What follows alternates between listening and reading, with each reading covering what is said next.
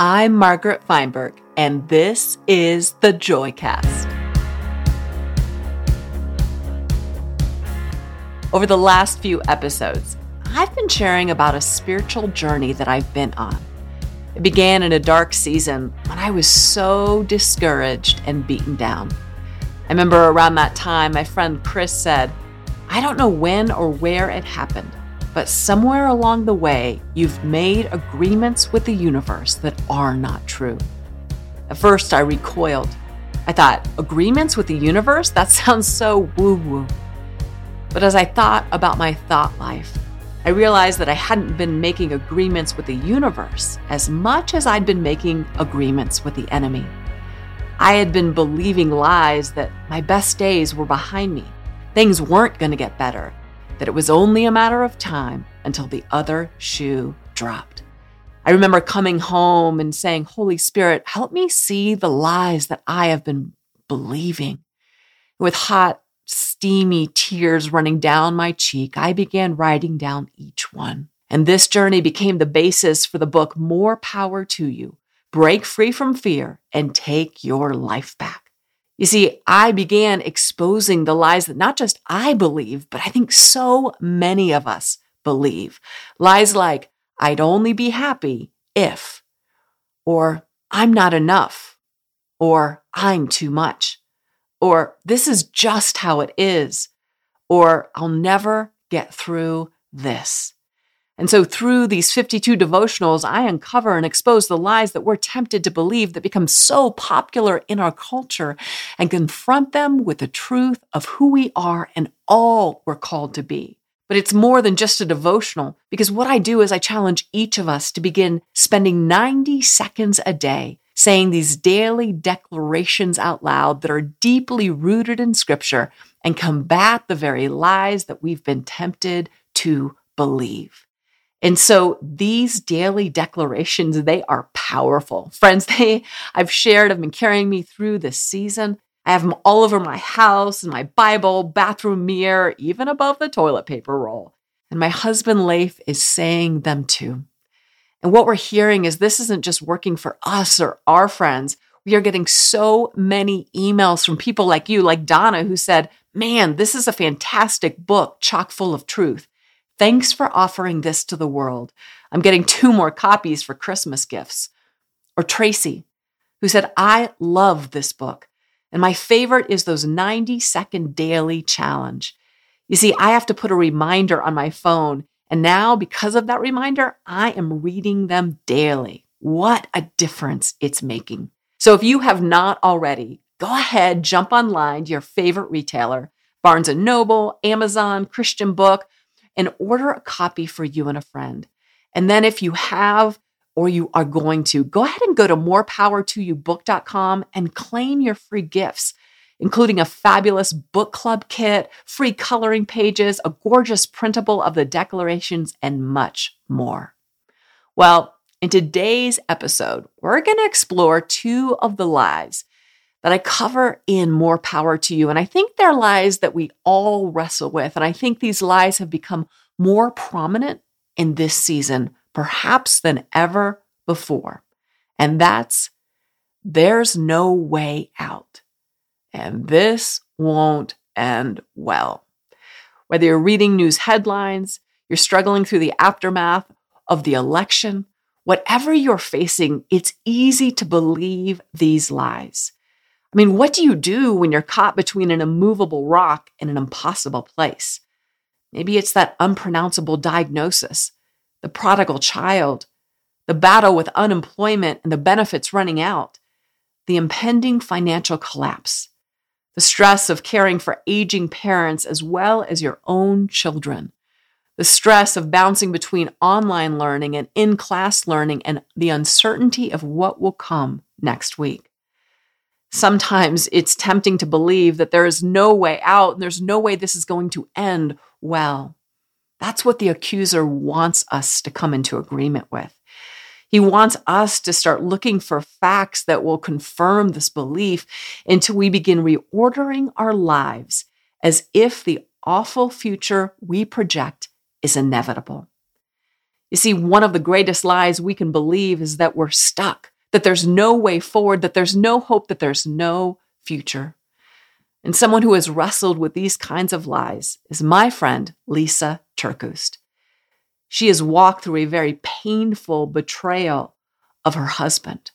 And in her new book, Forgiving What You Can't Forget, discover how to move on, make peace with painful memories, and create a life that's beautiful again. She shares her journey and helps us discover how we can learn to trust God again, even in the hardest of situations. She also gives us a blueprint on what it looks like to let go of the lie that what someone else has done is completely unforgivable. So pull up a chair to this incredibly timely and powerful conversation.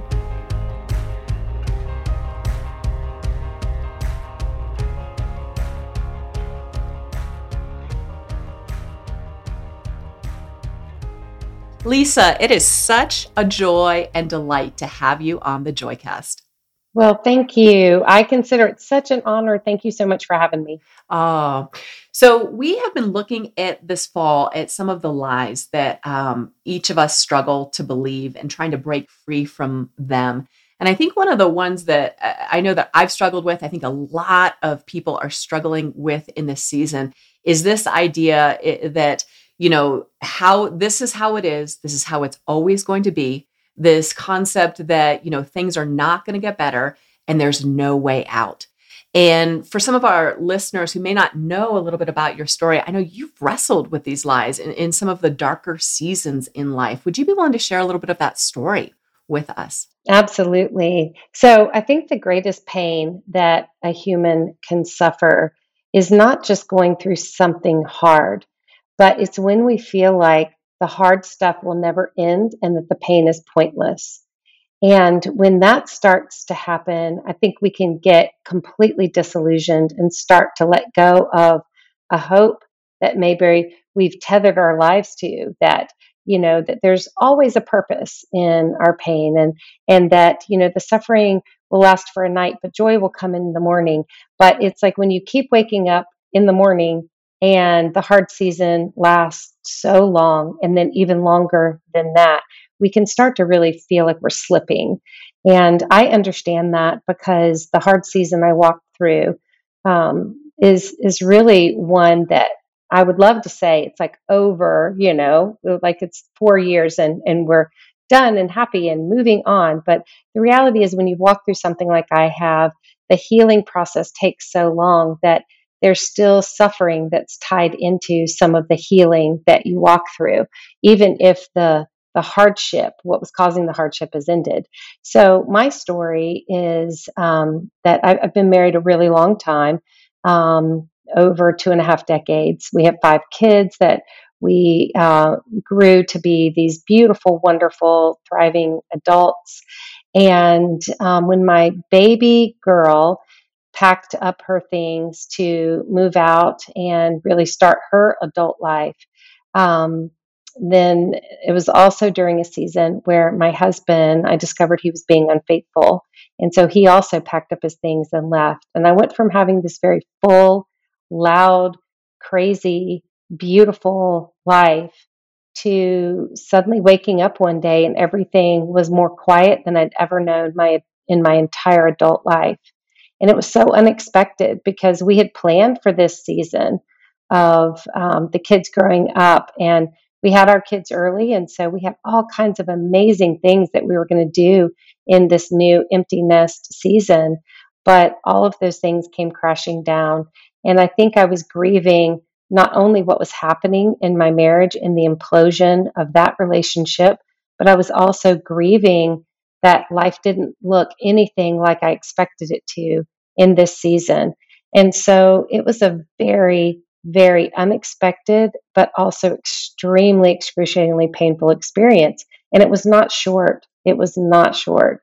And that's what, I think sometimes we go through these hard things and we say, okay, and then, there was repentance and there was like this counseling journey and then reconciliation and then everything got back to normal. And we love that story. We love to tie up neat, nice bows in life. But for most of us, hard seasons don't end quite so romantic. So I know you've got listeners out there who maybe have walked a similar journey of discovering that their spouse has cheated on them, or maybe they're in a stage right now that they're just a little bit suspicious. For you, were there any signs that this kind of betrayal was taking on, or was it one of those things that you look back and you see? Because I know for many of us, we go through a hard time, we're betrayed, we're tricked, something happens, and at the time we don't see it, and afterwards, like, oh, what was that like for you? Such a good question, such an important question, because, I think as a Christian wife, I very much wanted to believe the best, speak the best, and I probably saw things that weren't lining up, but because I wanted to be an encouraging wife and I wanted to speak life into my marriage and do those things that were all good things, but I did override things that I saw that were like, that feels weird or that doesn't seem right.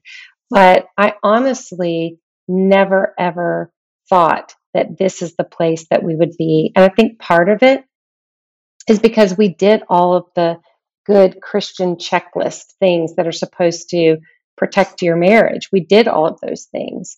And so sometimes I think we want to add up an equation that 2 + 2 always equals 4. But in relationships, you can do 2 and you can add another 2, but it's not always going to give you the outcome that you expect. So, yes, I think I saw things that didn't line up with what I thought should be, but I overrode those things, hoping that it was attributed to something a lot less severe than having an affair.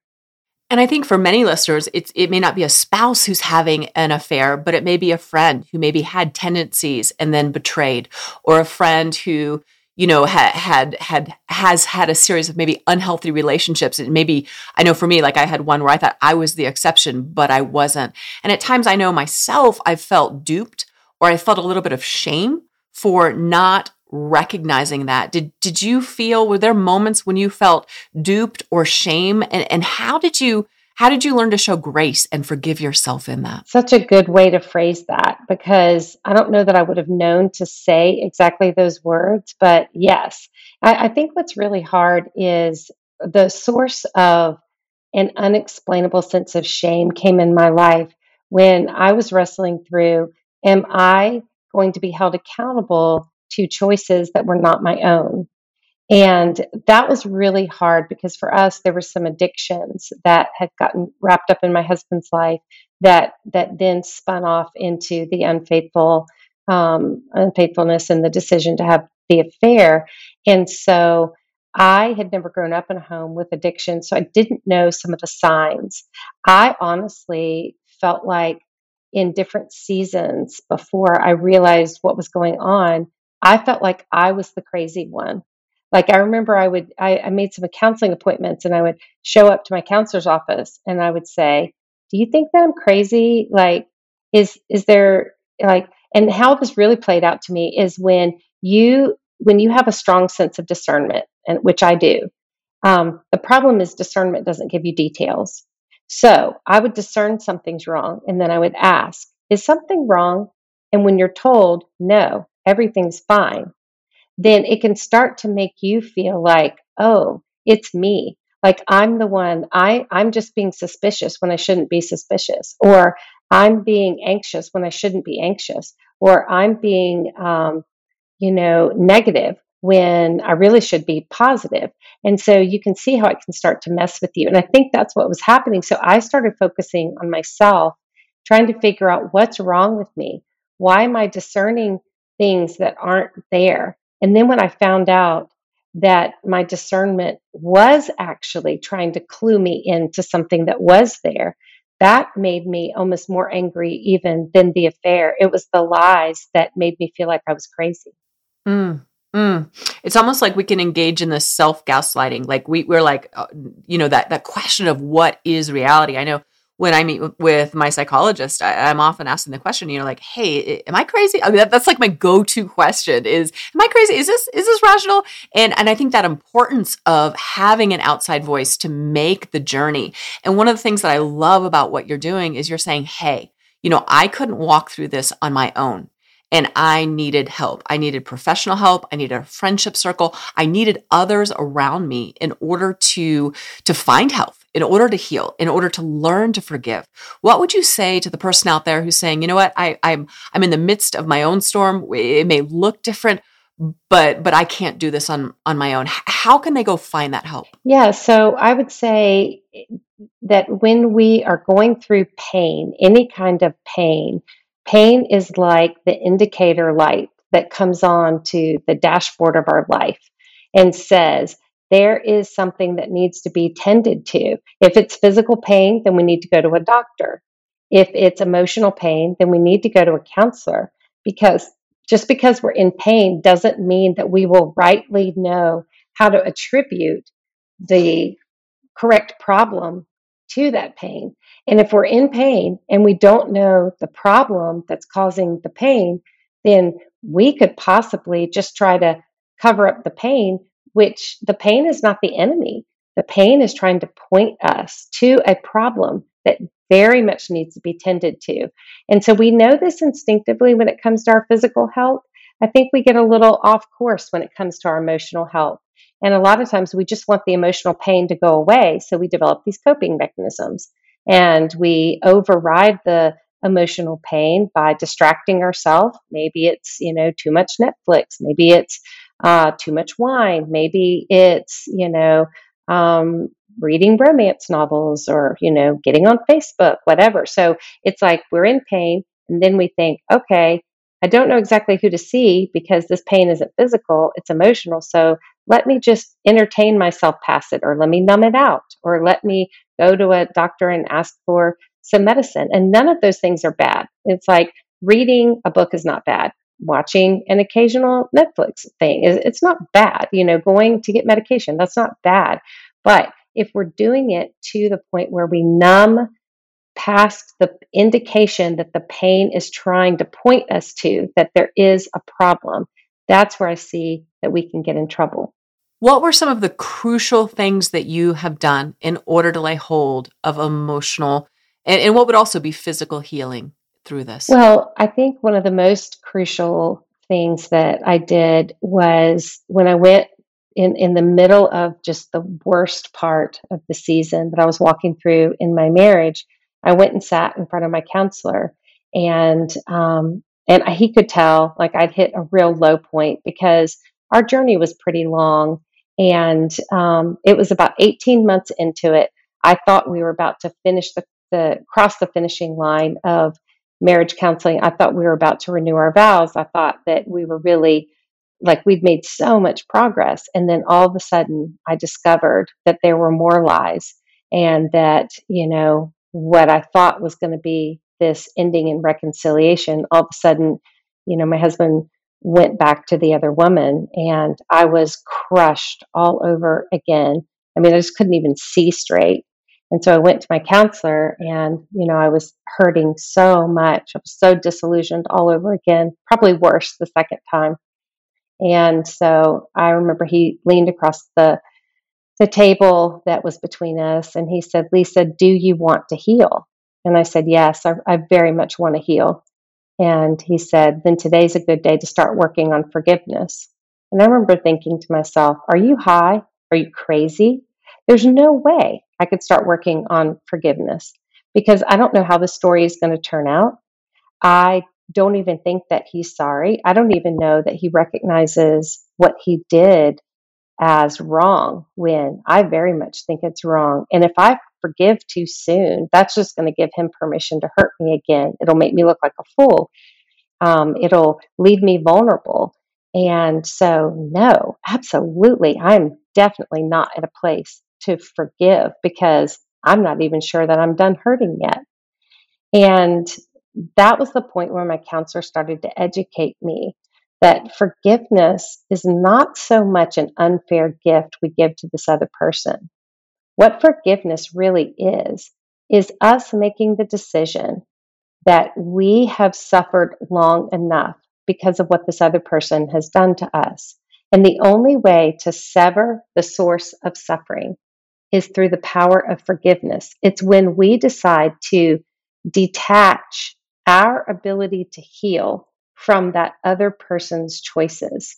For so long, I felt like not only did my husband hurt me, but then he was hijacking my healing because he wasn't making certain choices that would point me in the direction of healing. Like he wasn't saying he was sorry. He wasn't admitting how deeply he'd hurt me. He wasn't admitting that what he did was wrong. And so I felt like not only did he hurt me, he also hijacked my ability to heal. But what my counselor said is, no, Lysa, your ability to heal cannot rise and fall on choices you have no say so over. So you sever the source of suffering through saying, I am taking back my ability to heal, and I will do it through the power of forgiving you. It's not me saying that I'm forgiving you and saying that what you did was no big deal. That's not it at all.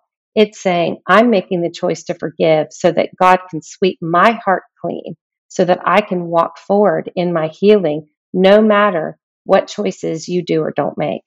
What's really unique about your story and beautiful, and I think helpful to all of us, is this idea that in the midst of forgiving, you are still being wronged. I mean, this isn't, I think a lot of times when we talk about forgiveness, we talk about forgiving something in the past, but you are having to do this, it sounds like, in the sense of an ongoing being wronged, which is like triple hard.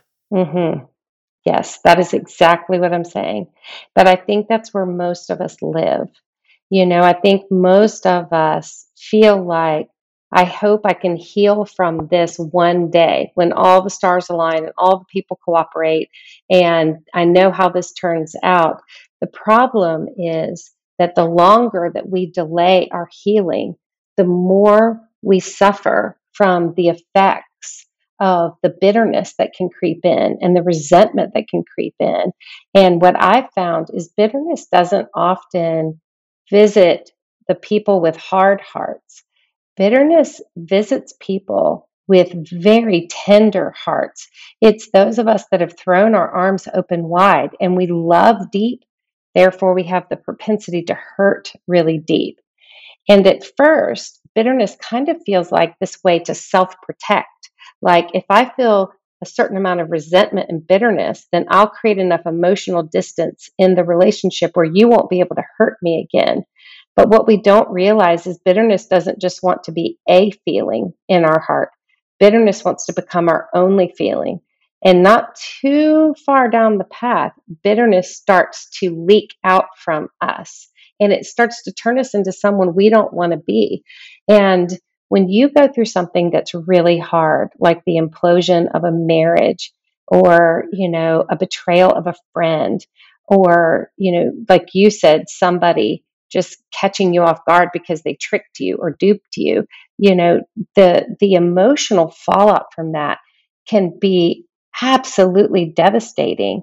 And what I think most people do is they sit in their suffering so long that bitterness and resentment seem to be the only logical choice so that they don't continue to get hurt.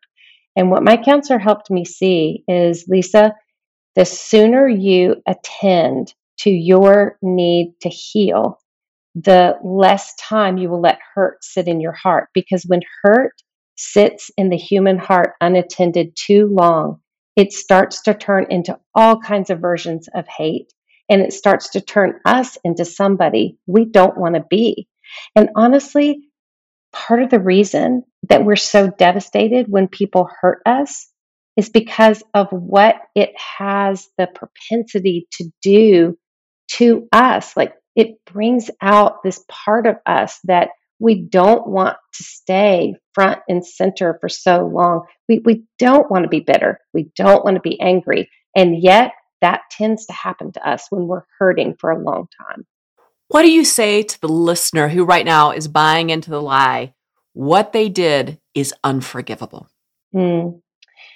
Well, usually what I've found is when we're saying that, it means that that person did something unchangeable to us. In other words, like they've done something that set off a chain of events that can't ever be redone or made right. And that unchangeable nature can feel very unforgivable. But when I start to say that in my own life, I start to say to myself, Lysa, remember, forgiveness doesn't start with you. I don't conjure up forgiveness. Forgiveness is this beautiful gift that God gives to us because we desperately need forgiveness ourselves. And what forgiveness is God's forgiveness flowing to us. And then we just must cooperate with it and let it flow through us to other people. So forgiveness is not based on my determination. Forgiveness is based on my cooperation with what God has already done. And where I fall into this trap, and I'm just going to be completely honest, I'm a rule follower. So I like to do the right thing. But sometimes that makes me, when I get hurt by another person, that makes me say, how in the world could this other person have done this? And I start to view myself as the saint and them the sinner. And when I view myself as the saint and them the sinner, I don't think that I need very much of God's forgiveness. So when I only have a tiny bit of God's forgiveness flowing to me, it's almost impossible to let a whole bunch of forgiveness flow through me. So I have to recognize I'm not the saint and them the sinner. We're all hurting humans trying to find our way.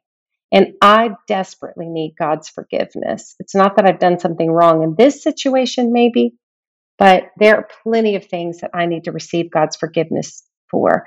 And that understanding of my own propensity to take the hurt that's been placed on me and perpetuate it out in different ways on other people, that is my need for forgiveness. So I let God's forgiveness flow to me, and then I let it flow through me to other people. It's just that I'm a conduit, I'm a pass through. But that motion of God's forgiveness flowing to me and through me is what keeps my heart swept clean of the bitterness and the anger and all the other things that we're warned. Don't let all of this stuff sit in your heart because, like I said, hurt that sits unattended in the human heart too long can turn into versions of hate. So helpful, for the listener out there who is saying, okay, maybe I will let go of the lie that I can't get through this, that things are not going to get better. How do they go about starting to create a life that's beautiful again? How have you been able to do that? Just kind of giving our listeners some encouragement that even in the darkness, the light does shine again, even if it's not on the timetable that we might think. So what I would say is it starts the moment that we decide that we deserve to stop suffering because of what other people have done to us. And the minute that we can just agree that we deserve to stop suffering because of what other people have done to us, that's the minute that we start to recognize that forgiveness, again, it's not an unfair gift we give to other people. It is a beautiful process that we walk through. Forgiveness is both a decision and a process. We make the one-time decision to forgive for the facts of what happened to us. So I literally take out 3x5 cards and write those facts down. And then I acknowledge the pain that has been caused. And I walk card by card by card and I say, I forgive this person for this. And whatever my feelings will not yet allow for, the blood of Jesus will surely cover it. And so that's my decision to forgive for the facts of what happened to me. But forgiveness is not just a decision, it's also a process of it may take the rest of my life to forgive this person for the impact, the emotional debt that was created in my life. I have to also forgive them for the impact that's happened to me. And part of what makes people feel like their life is no longer beautiful is they get triggered in their pain even after they've forgiven. And when they get triggered in their pain, it feels like the hurt has hijacked their emotions all over again. But what I'm recognizing is no, being triggered in pain is just an indication that it's time for me to now forgive for another part of the impact that this person's choices had on me. So I stop and I say, whatever, I would say, okay, here's my pain, my anxiety, or my fear because of what this person did to me. I've already forgiven them for the fact of what happened, but now I'm forgiving them for the impact. And so I'll say, I forgive this person for the impact, the emotional cost that this was to me. And whatever my feelings will not yet allow for, the blood of Jesus will surely cover it. So it allows this process of healing to stretch out in our life. So when we get triggered in pain, it doesn't mean we're a forgiveness failure. It means that we are on the journey of healing and we're just made aware of another portion of forgiveness we need to walk through. But when we understand that, triggers no longer have to hijack us. And we are free to know what to do when the triggers come. And when the triggers aren't there, we're free to look around, look up, tell ourselves the sky is not falling. God is still on the throne. God is still good at being God. My life is still worth living. And I do deserve to stop suffering because of what this other person has done to me. So I'm going to sweep my heart clean of all the darkness that this suffering has caused for so long so that I am free to walk into my future. And I'm free to see the good that is there and the possibilities that are still there. There is still a beautiful life to be discovered. Amen. Lysa, thank you so much for your insight, your wisdom, and your love. Thank you for being on the Joycast. Oh, thank you so much. Thank you for your work with joy that you do. All of us need more of this. So thank you.